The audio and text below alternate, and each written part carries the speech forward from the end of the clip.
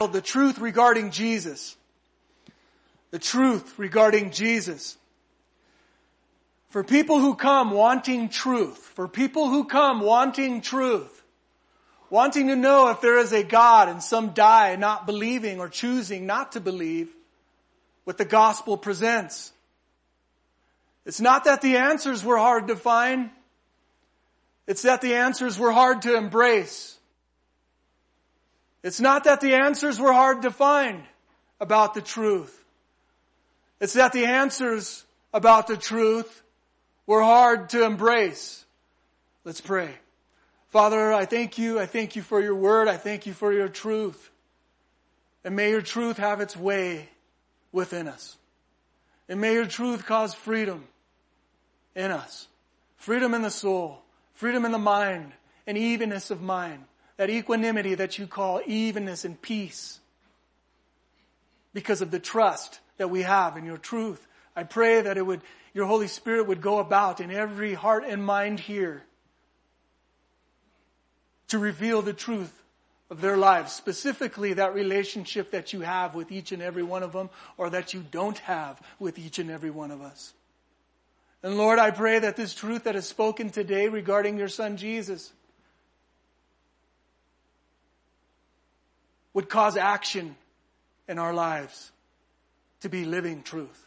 In Jesus' name, amen. Okay, we'll be in the book of John. The book of John in the first chapter, verses 1 through 5. The book of John, chapter 1, verses 1 through 5. The book of John is probably one of the most powerful books in the Bible, I believe, for me, myself, personally. For what I have gleaned from it, and what I have experienced from it, and the truths that Jesus has revealed about himself in it.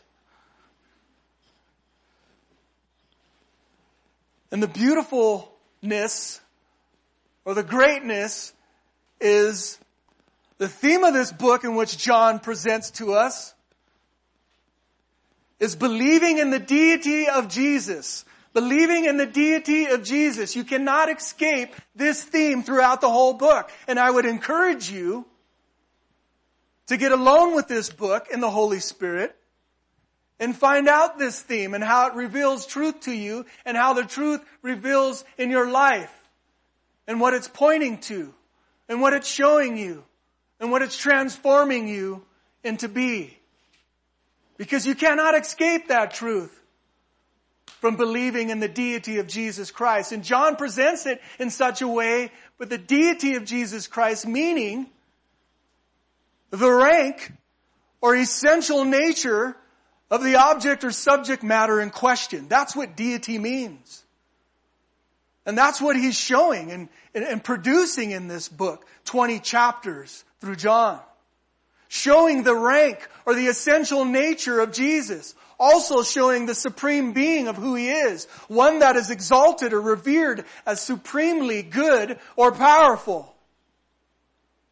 That's what deity means. So when you believe in the deity of Jesus Christ, that's what you're banking everything on.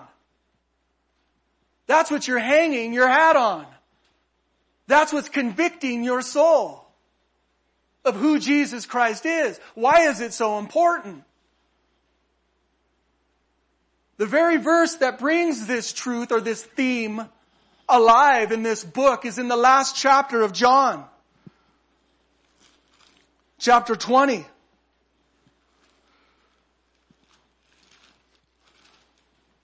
The last chapter before 21. And it says this, John states this in verse 30. And truly Jesus did many other signs in the presence of his disciples, which are not written in this book. Verse 31. Here's what supports this theme. But these are written that you may believe that Jesus is the Christ, or the Messiah, Mashiach Nagi, the Son of God, and that believing you may have life in his name.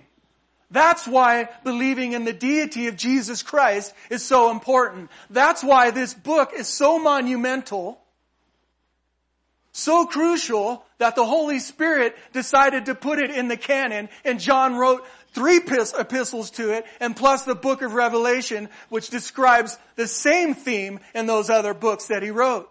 Marvelous how John is the one who communicates this. Such a beautiful book. I encourage every one of you to immerse yourself in it, to dissect it and study it, for it to be a part of your everyday life.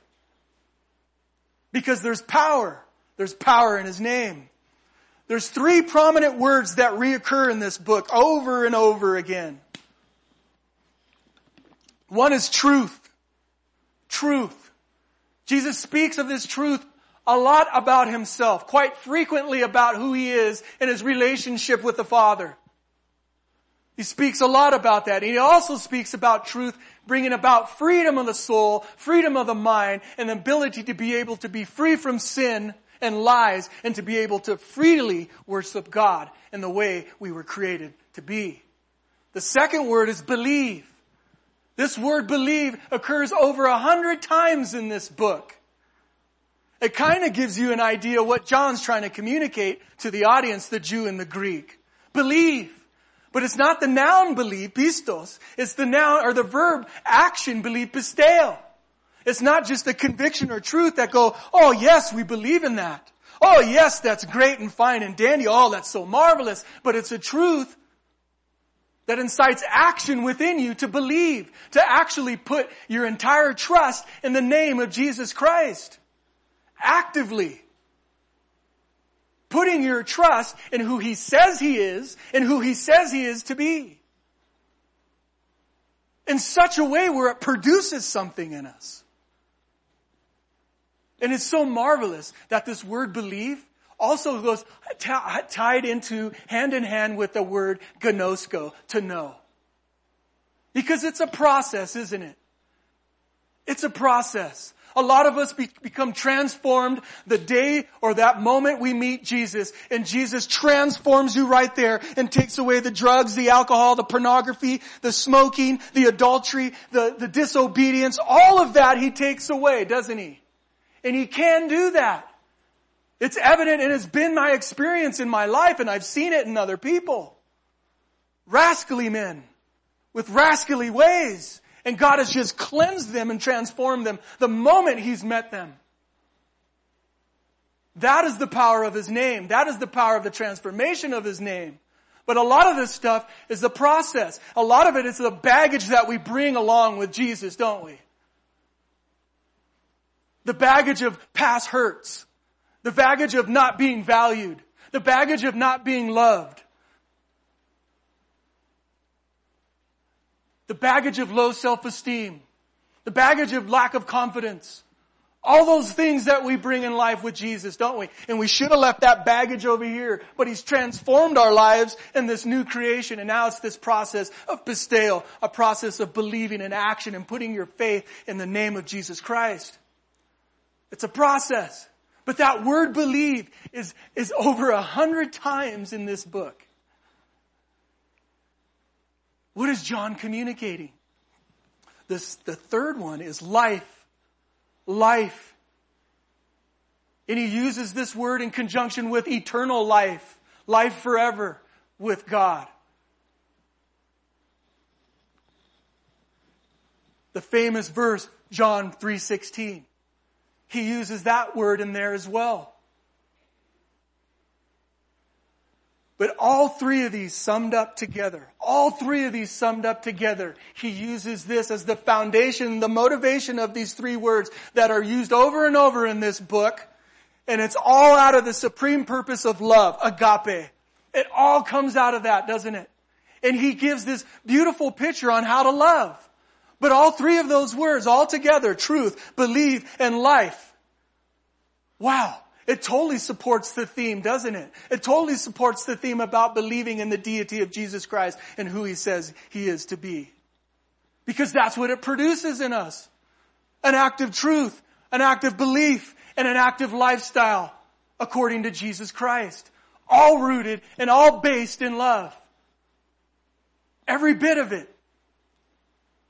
It's beautiful when you find out about God, when you find out about God the Father, when you find out about Jesus Christ, specifically in this book, every motivation of what he does is foundationally found in the framework of agape. Agapeo. Every bit of it. Nothing else. It's all in the agape. All love. That's the purpose of God. That's why John so beautifully communicated it in his first epistle in chapter 4. God is love. Every bit of what he does is based upon that. Beautiful. Such a beautiful God. Such a beautiful revealing truth. The author and date of this book, we know that it's written somewhere around the late century 90 AD. Before the close of the first century. We know that John was exiled in Patmos somewhere in the 90s. So somewhere along the line, this book in Revelation was written. For what purpose? What purpose did he write during that monumental, persecuting time of his life in the church? So that people would believe in the deity of Jesus Christ. So you would not be shaken. So you would know for sure in what you believe in. And the facts and the truth of the matter.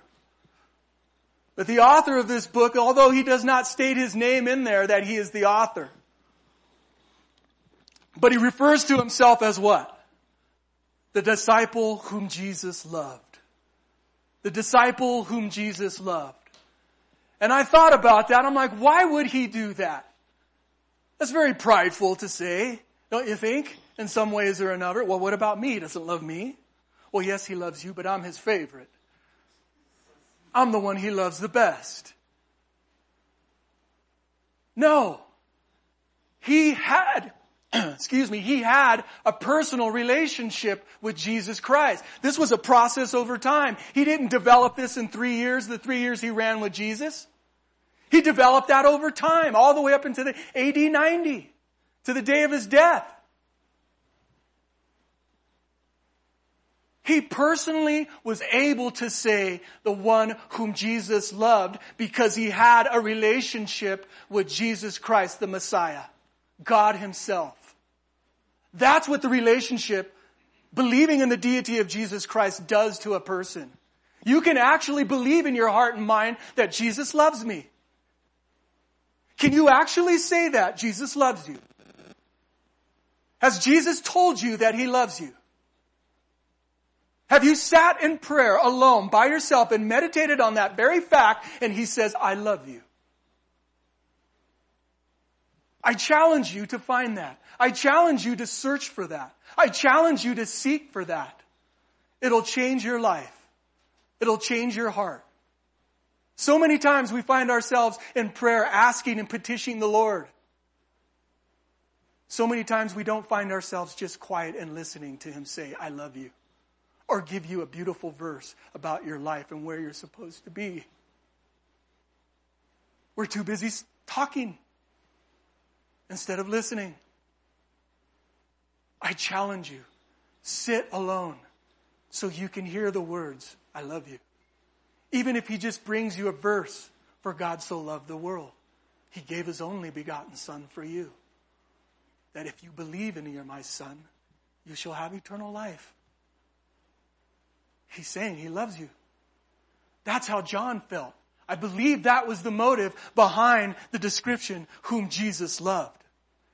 He had that relationship. He had that agapeo relationship. And that can only be described and only be produced by one person individually, and that's yourself. I cannot produce that for you. I can tell you the truth. I can give you the truth. But it's all about you doing the pisteo and believing in the facts and the truth of the deity of Jesus Christ. So here's John, this beautiful apostle, okay? But he wasn't all as beautiful in the beginning, was he? He was a fisherman ready to destroy. A fisherman ready to destroy. Do you remember? Remember when they went to the Samaritans? Lord, they're not believing in you. You want me to call down fire and brimstone right now and zap them? Let's do it. Jesus called him and his brother the sons of thunder. Why? Because they were type A personality ready to go because they had a plan and they were going to execute and they were going to demolish as they went. Right? Not anymore. Not anymore. over a process of time, not in the 3 years, over a process of time, from the beginning to the end of John's life, he developed this relationship. And now Jesus transformed him into a meek disciple of Jesus Christ. Power under control. Jesus had control of him now.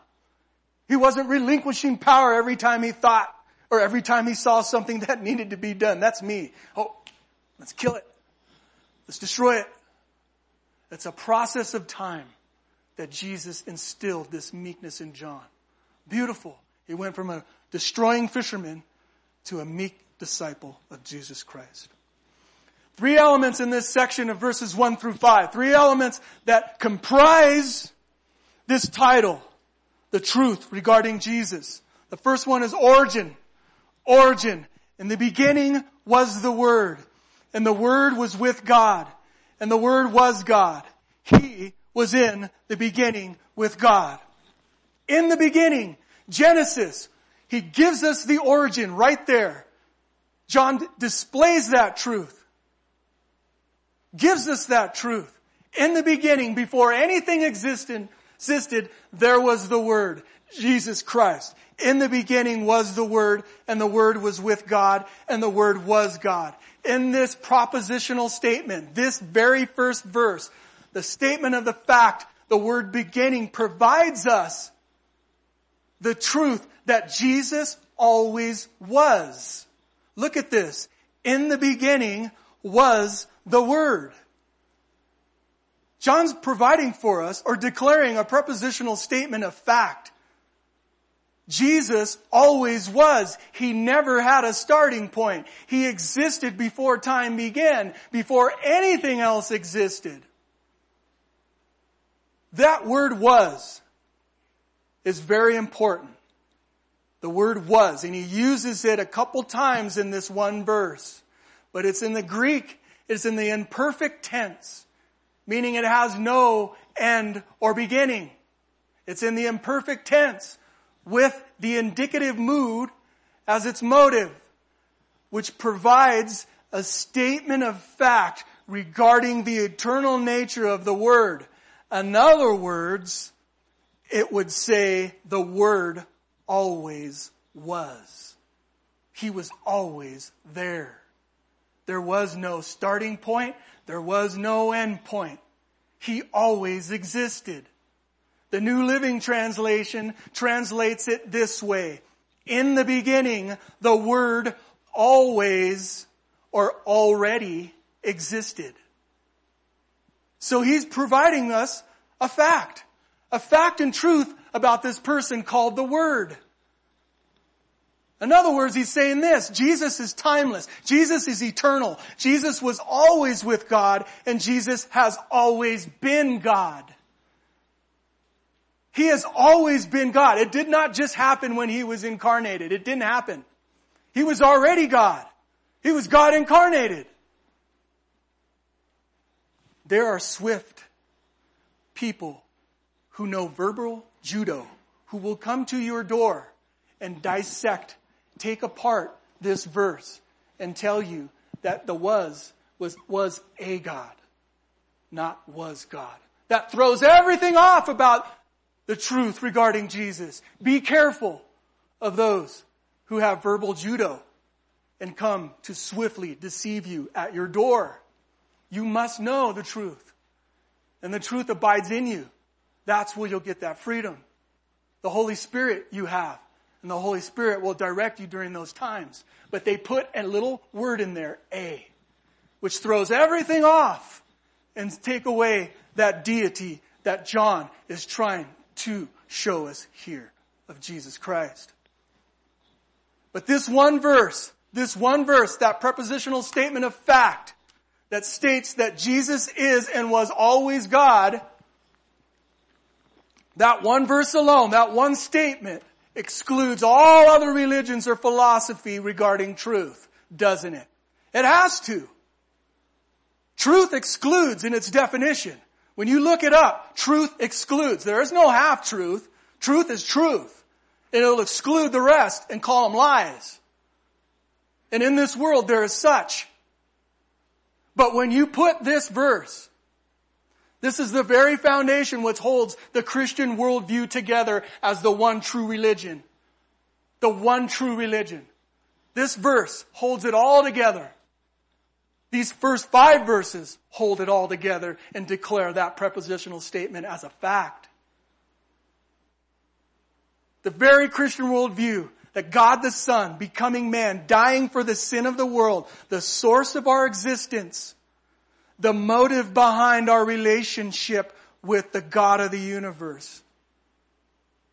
It was all for a relationship. The sole purpose of Him coming, yes, it was to take away our sins, but that's not all of it. That's a product of it. The sole purpose of Him coming, the reason why He came, was to provide a relationship with you and the Father and Him and the Son. That's why. John chapter 17 verse 3 describes that. Eternal life is this: to know the true God and His only Son, Jesus Christ. To know, gnosko. That's why He came. He had to get sin out of the way. He had to passionately go to the cross and destroy that sin so you can have a passionate, intimate relationship that He had intended from the first day of creation. The way He intended it to be. That's why He came. It's the essence of eternal life. No other religion, when you look at any other religion in this world, and you honestly look at it and you dissect it, no other religion can provide a relationship with an eternal God based on agape love. They can't. The other fact is that God dwells in you. No other religion's like that. The other fact is God made man. God made man. He was in the beginning. He's always existed. And He desires a relationship with you. You can't get away from those facts or truths. And like I said in the beginning, it's not that the truths are hard to find. The answers to the truth are hard to find. It's the answers to the truth are hard for people to embrace. It's our lifestyle, the way we want to live. The way we want to breathe, our destiny, the way we want to go. We want to be rulers of our destiny. Don't we? We want to have successful businesses and families and such and et cetera and et cetera. But if we stop and realize the truth regarding Jesus, life would change. Life would change.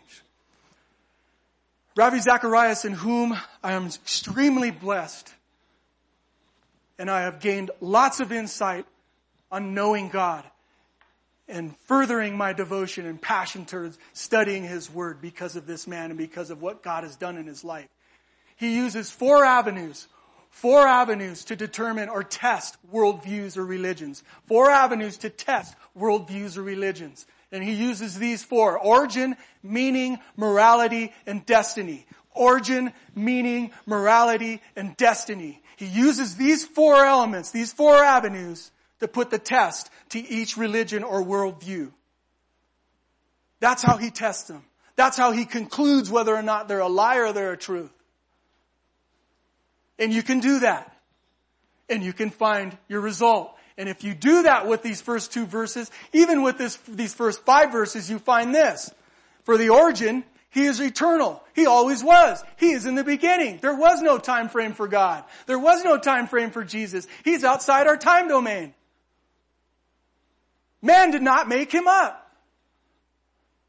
He did not come around 800 AD and find some holier than thou tablets.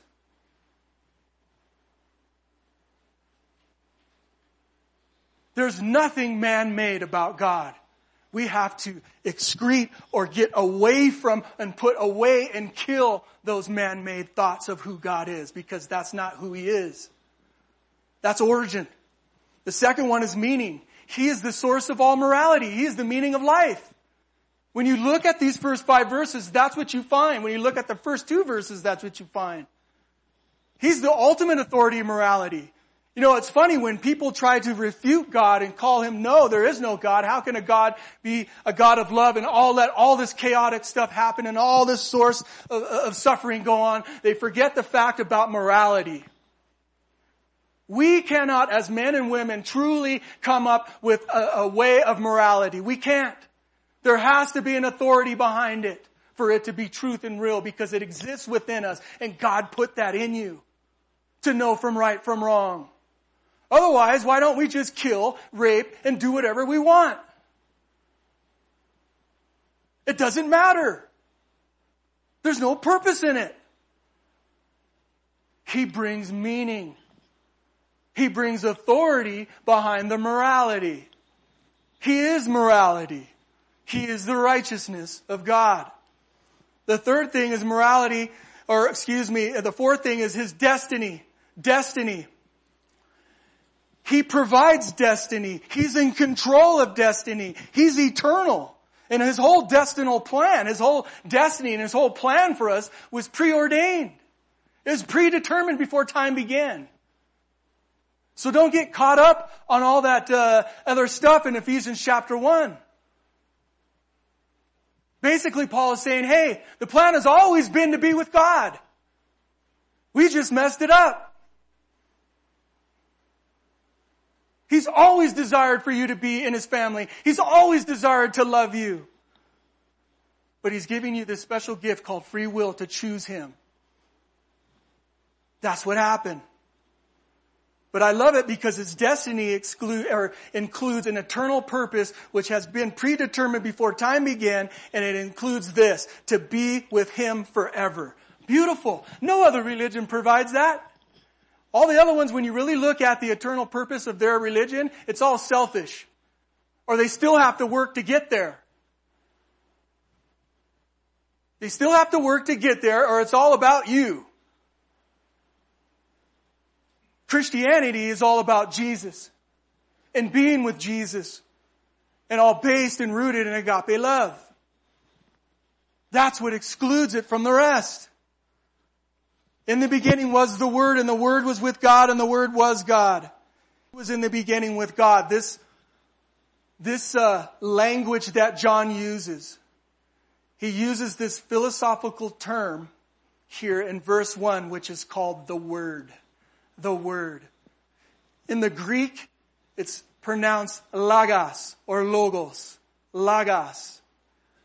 He uses this term, which was an ancient Greek philosophical term, to define, listen to this, okay? Listen to this. It's an ancient Greek philosophical term to define the controlling purpose of the universe.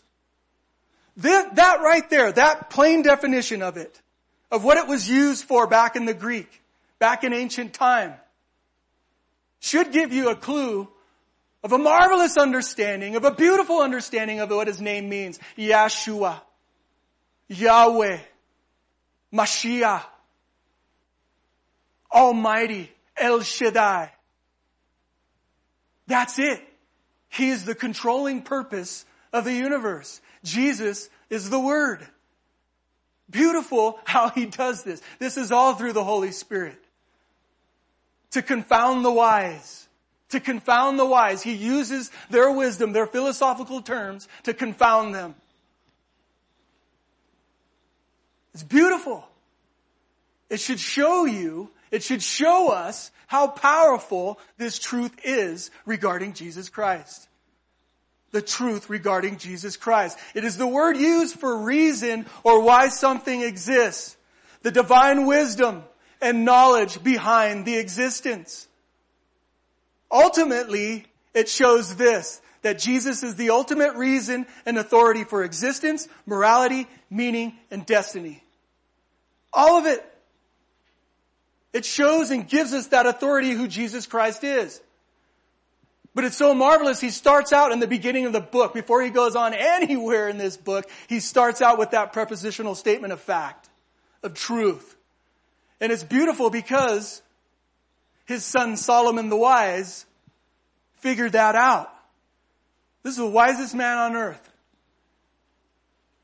And the whole basis of wisdom and what he says, because he wrote, 31 chapters in the books of Proverbs. And he talks all about wisdom in the first 9 chapters. You notice how that's the very first beginning of his book, is wisdom and knowledge? Nothing else. It's all about pursuing wisdom and knowledge far greater than rubies, far greater than any kind of success in this world. Why? Because that's the root of it. The root of it is Jesus Christ. The root of it is God the Father. That's where you find purpose and meaning. Not in rubies, not in success, not in riches, not in glory.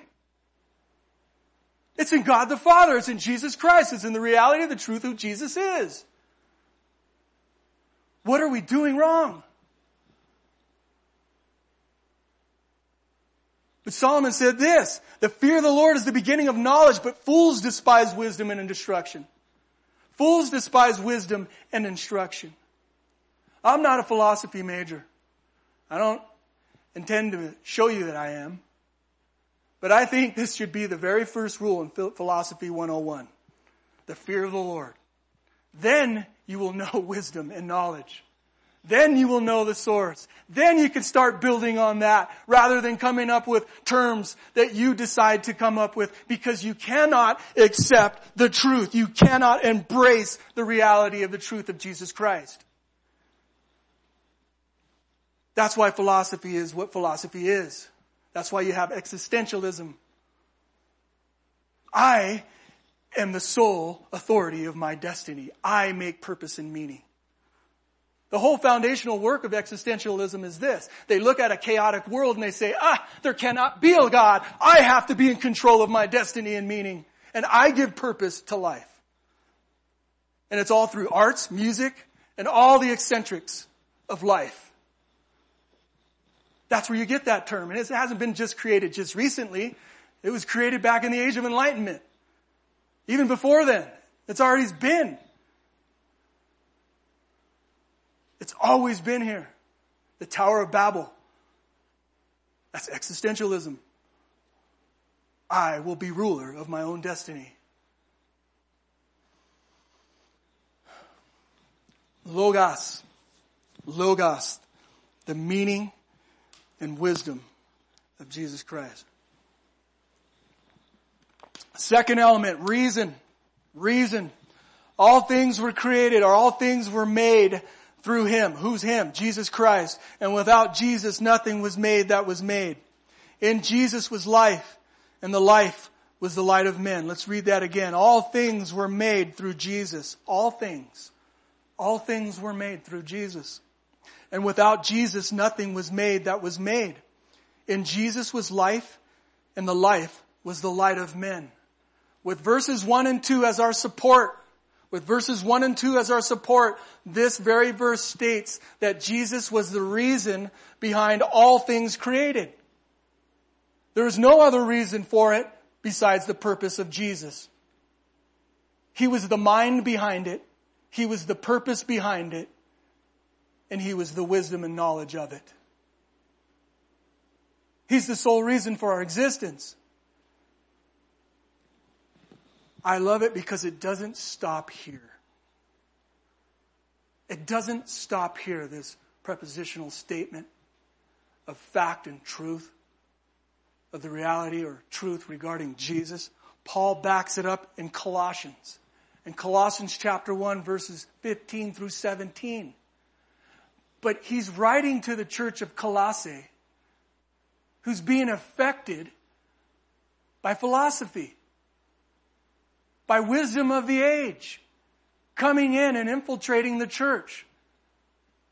And he said to them, he says, don't be deceived by this emptiness, or let anyone cheat you through philosophy and empty deceit, according to the traditions of men, according to the basic principles of the world, and not according to Christ. There is only one truth.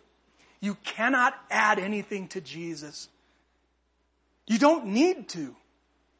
The only reason why we add things to Jesus is because we want to live a certain way. Be true to yourselves. Come on.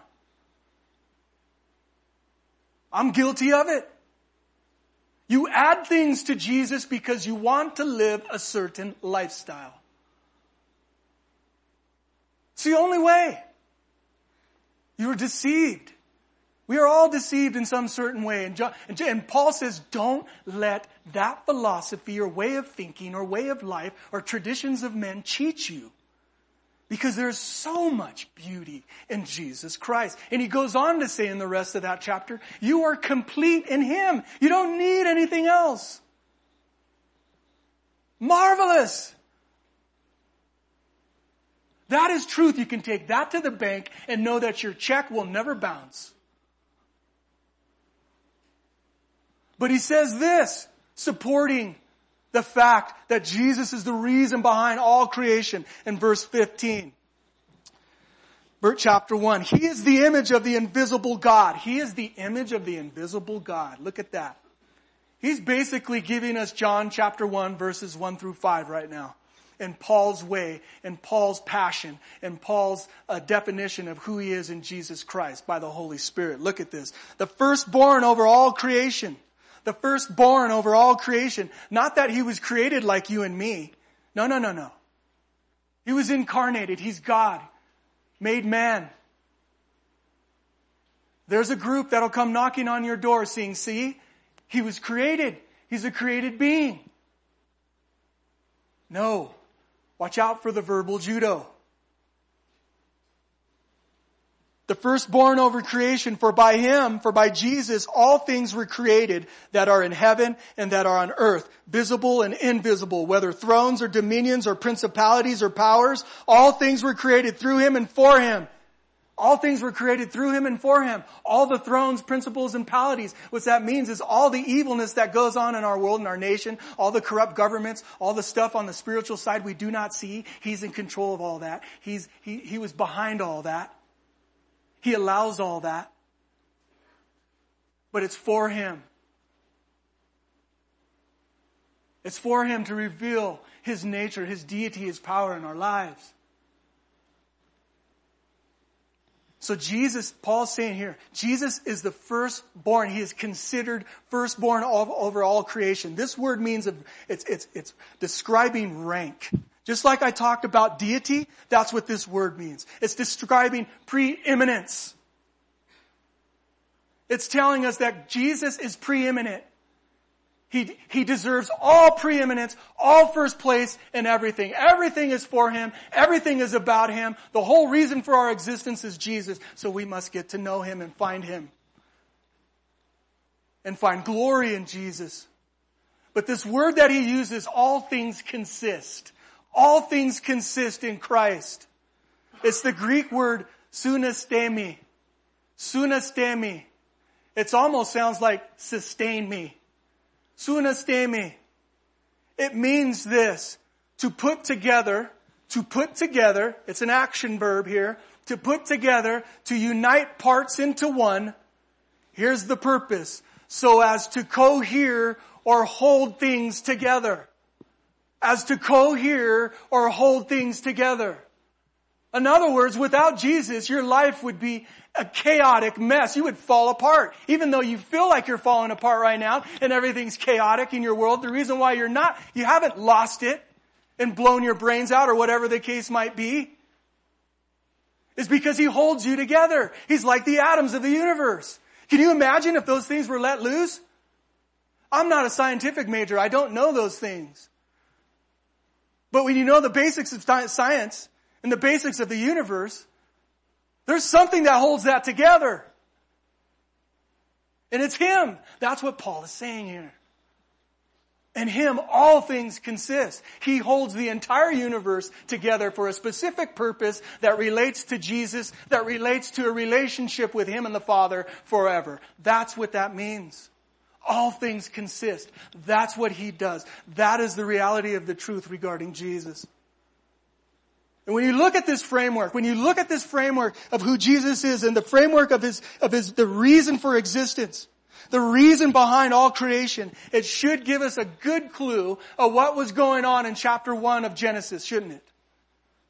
In the beginning was God. In the beginning, God created the heavens and the earth.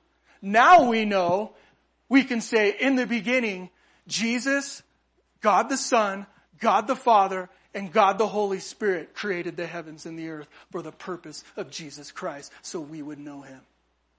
For the purpose so that we would know him and enjoy his creation. Isn't that how the rest of the chapters go? He does. He says that. He gave Adam an assignment. He said, Adam, I've created all this for you. Be fruitful and multiply. Bring more people in to enjoy my creation. And then also, I want you to manage, be a steward over my stuff. And by the way, do not eat of that tree. Everything else you can have, but don't eat of that. That'll destroy you. Perfect life. It should give us a total clue and now open up all kinds of enlightenment in our hearts to go, man, Lord, you are awesome. To look at chapters 1, 2, and 3 with Jesus in the equation, huh? Because we know the Holy Spirit was there because the Spirit was hovering over the sea of darkness. So he's there. But now we know the source behind the Elohim. God in his plurality. The 3 in 1. God the Son, God the Father, God the Spirit.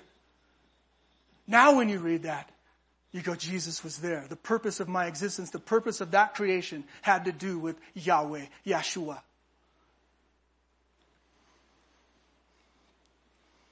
Verse 4. In him was life, and the life was the light of men. In him was life, and the life was light of men. Remember I said that that word life reoccurs over and over again. But this is the Greek word life. It means zoa. Zoe. Zoe. It's where you've heard children name this Zoe. Or people have named Zoe in the English accent. But in the Greek it's zoa. Zoa. It means this. Life real and genuine. Basically, it's the intent of what life was supposed to be. It's the intent of what life is supposed to be. Right now, this world is not living Zoe. We don't have Zoe. If you have Jesus Christ, you are experiencing Zoe. You might be animated and you might have blood flowing through and breathing and have a heart, but you're not experiencing Zoe. Mike, you're wrong. Oh, no, I'm not.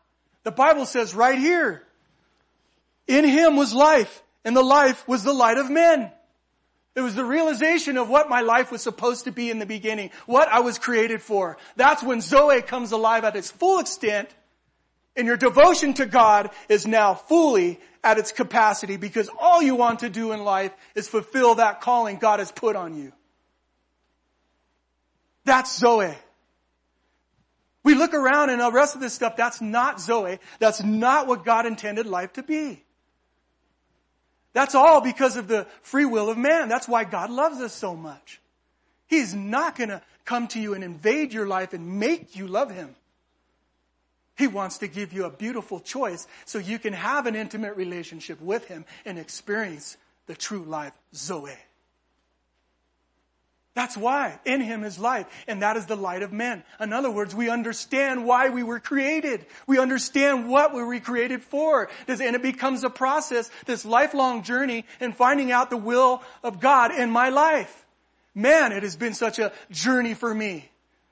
I've traveled all over the Northwest thinking, God, do you want me here? Do you want me there? Do you want me here? Do you want me there? He's put me down at the beach for quite some time, and then I fell in love with that place. And then he said, nope, I'm bringing you right back here to Running Springs. That's the process of Zoe. That's the process of sanctification. That's the process of believing in the deity of Jesus Christ. You're not perfect. I'm not perfect. A beautiful example of this Zoe and how it extremely takes over and overwhelms a person is David Livingstone. I love the old church saints. The old church saints. And the reason why I read about them is because I see how vigorous it was back then. I don't discount anything that goes on now. But back then it gives me hope. Like, hey, all this faith, all this truth was still evident all through our time, all the way up through here. And it gives me encouragement. It gives me enlightenment. And I get blessed by it. But when I read about David Livingstone, even when I was a kid, but even after that, even studying about him now and seeing the passion that's in him. Because when this light comes about in us, that Zoe, it incites passion. It incites passion. And that's what he had. This guy was he went to China thinking he was going to go to China and be a missionary there. And then God redirected him and says, no, you're going to Africa. Makes him a missionary over there. I'm going to be a missionary. I'm going to tell people about the gospel. He saved one person. And that one person went back to polygamy. What do I do now, Lord? I'm staying here. I don't want to be out of your will. God used him to pave the way through the depths of Africa that people had not gone through, to touch the tribes that no one touched, to provide a way for churches to come and spread the gospel. That's what God used him for. He was like John the Baptist, the forerunner. I'm going to make the way. And his heart, God put such a passion in him to be an explorer, but it was an explorer for Jesus Christ. He said this, all that I am I owe to Jesus Christ revealed to me in his divine book. All that I am I owe to Jesus Christ revealed to me in his divine book. That's where he got that Zoe. That's where he got that light. That's where he got that realization of who he was. You cannot find it any other way unless a true one. Otherwise, we're deceiving ourselves and going down a path of destruction. When Livingston died in a mud hut, he died on his knees. The tribesmen found him on his knees. And in his mud hut, he had an area that was made out of wood. And he'd sit there by his bedside, and he'd frequently visit there in prayer. And there you could see the imprint of his knees. And that's where he prayed. And he died there, leaning up against his bed with the Bible in his hand. London wanted his body. England wanted his body. They said, well, you need to bring that body back. And the Africans, the tribesmen that he affected, that he was around and devoted his whole entire life to, they said, no, his heart belongs here in Africa. So what they did was they cut his heart out. They cut his heart out and buried it in a tree at the tribe, at the area where he lived in the Zimbabwe. That's where he was. That's the kind of passion that influenced those people. Why? He was an abolitionist. He was against slavery. He was trying to break that. And for these black people, these Africans, to see the passion in this man, Jesus Christ, the Zoe come alive in this man, that said something to them. His heart was here for us, for his people. You can have the body, but his heart stays. Radical. That is radical. I've never heard of that. I read that, and it was like the chills went up my spine. I started weeping. That only can happen by truly understanding regarding the truth about Jesus Christ. Third element. Authority. Authority. In him was life, and the life was the light of men. Verse 4. And the light shines in the darkness, and the darkness did not comprehend it. And the light shines in the darkness, and the darkness did not comprehend it. The authority and power of the light. The authority and power of the light. The darkness cannot comprehend it or overcome it or extinguish it, whatever translation you're writing or reading. It all means the same purpose. He cannot be overcome. You cannot destroy the wisdom and power of Jesus Christ. It cannot be refuted. It is irrefutable. It's conclusive. It cannot be, is what John is saying. This is how powerful it is. But however, because the light is in us, because it is the light of men, this truth, this life, this Zoe, John says this, and the light shines in darkness, and the darkness did not comprehend it. That also refers to us, children of God. He says this in verse 12, but as many as received him, Jesus, to them he gave the authority or right to become children of God, to those who believe in his name. There's an authority behind your belief and behind your identity as a child of God. You are unstoppable, basically, of what John is saying. The light shines in darkness, and the darkness cannot comprehend it or overcome it or extinguish you. No matter what the trial might be.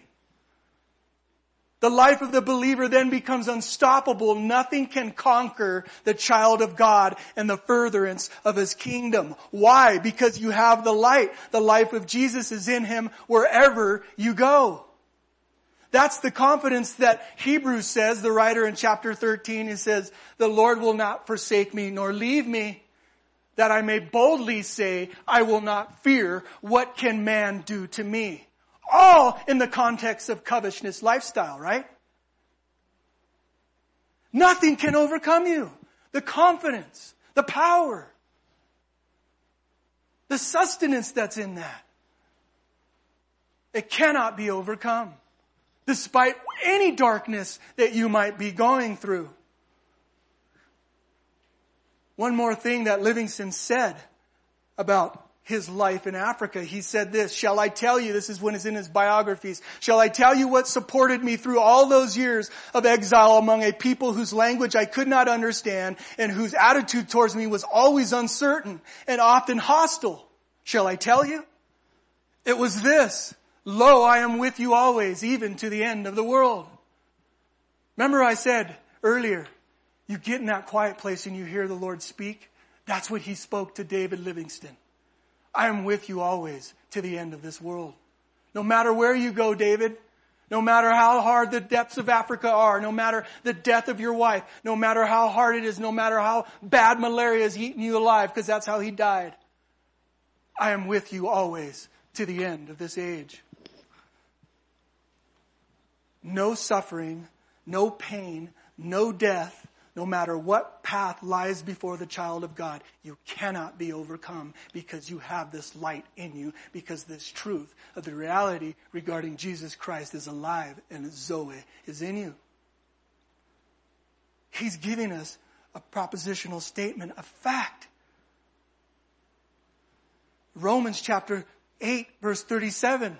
Paul says this, he says, yet we are all but conquerors, more than conquerors through Christ Jesus who loved us. All this is based, the framework is built on agapeo love. Nothing else, man. No other motives, nothing else but to know Jesus Christ. Yes, through suffering. Yes, through pain. But also through joy.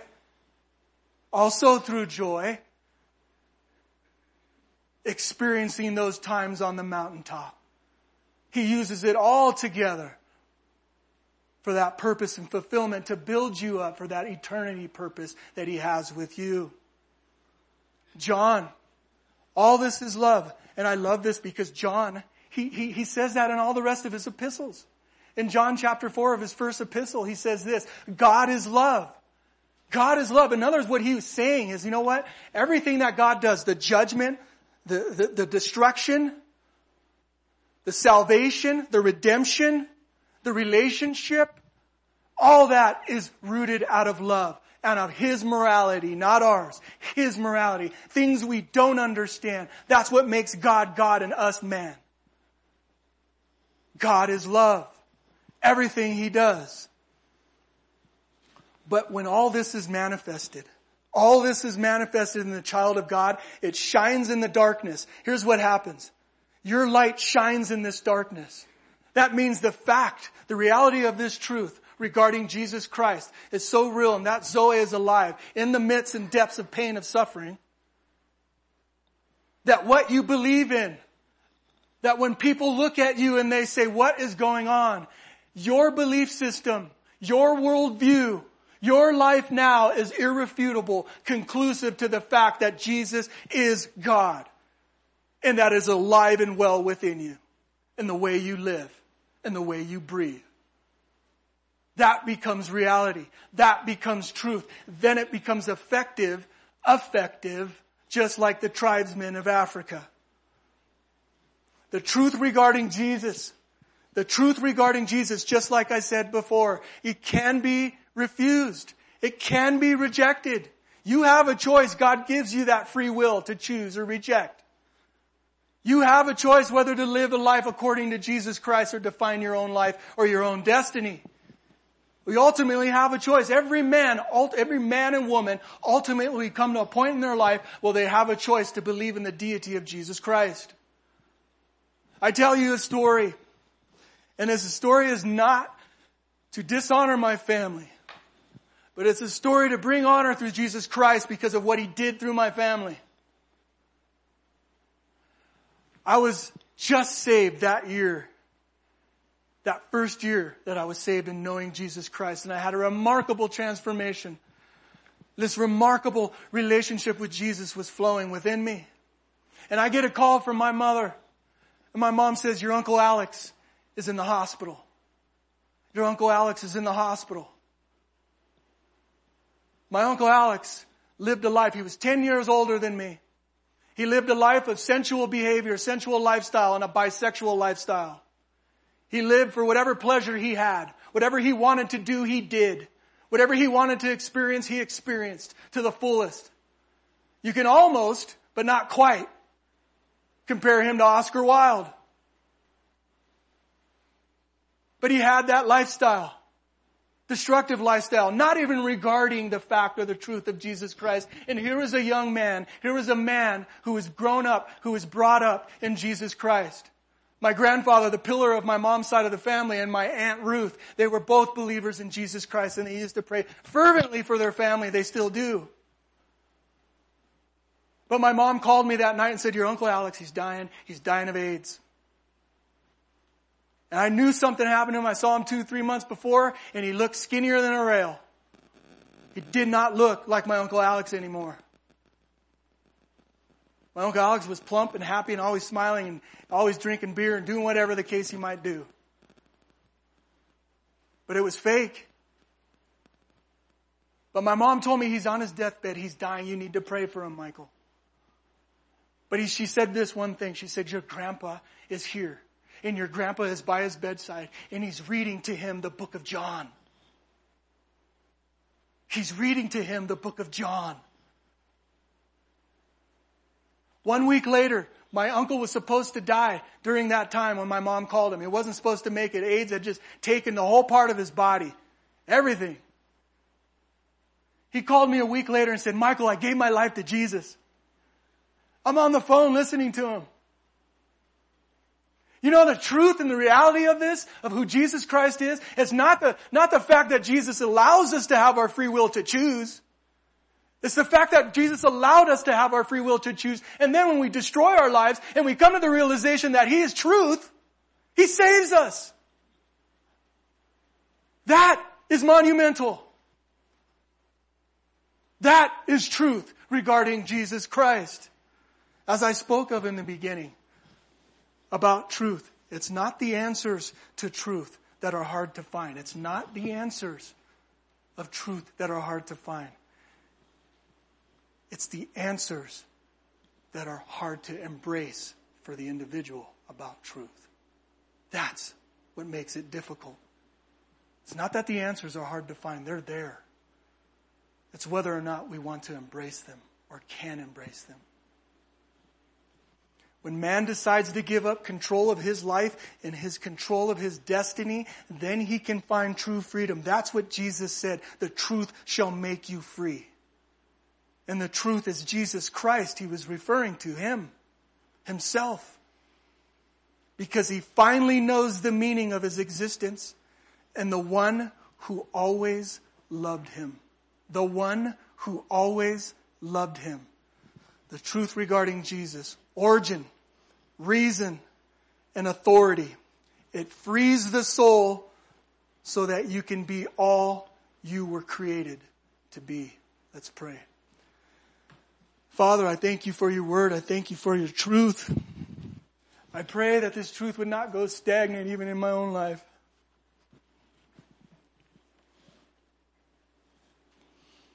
I pray that there would be no stagnant here. That this truth would truly create Zoe. That people would go out and know what Zoe is and what it means. And why You say in Him was life, and it was the light of men. May we not forget that truth. Please bless every individual here that came with that, Lord. Don't let them go without them knowing You. You bled for them. Show them how to bleed for You. I thank You, Jesus. Amen.